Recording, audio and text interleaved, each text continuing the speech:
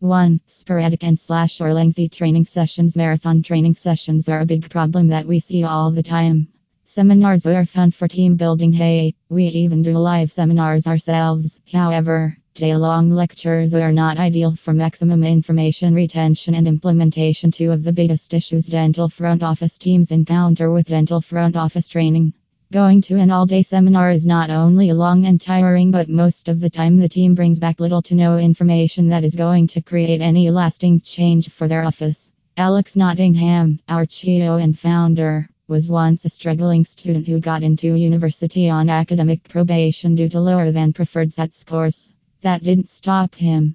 He figured out the best and most efficient way to study was in short, bite-sized sessions every day. Alex not only began to excel in class, but eventually, he became a study skills specialist, helped other students, and graduated summa cum laude.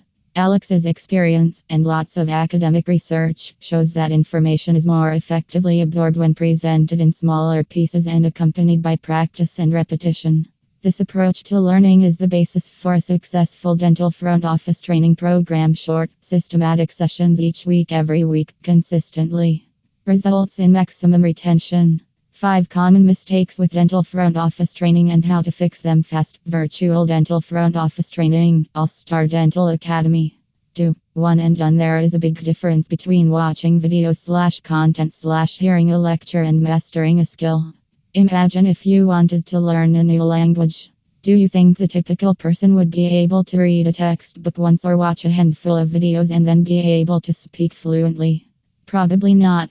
It's the same for skills learned in dental front office training. Training program videos need to be short, so they are easy to watch. And the program must be built as a how-to step-by-step system. After viewing the video lesson, it is critical that the team discuss the concepts from the lesson, practice, role play, and implement what they learned in their day-to-day work with patients. It is common knowledge the key to actually mastering a skill is repetition. Some experts on learning say 10,000 hours are required to master a set of skills.